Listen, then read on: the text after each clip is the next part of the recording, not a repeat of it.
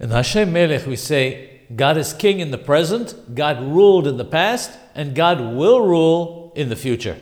Hashem Melech, Hashem Malach, Hashem Yimloch Le'olam Wa'ed. Present, past, and future is not a logical order. The logical order would be past, present, and future. When we say God ruled in the past, we're referring to the world before creation.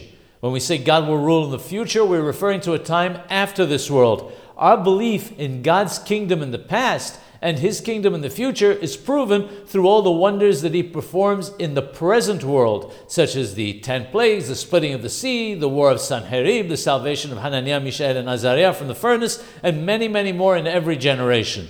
When we witness the awesomeness of God now, and that there is none like Him, this testifies to His greatness in the past and in the future. That's why we recite it in the order of present, past, and future.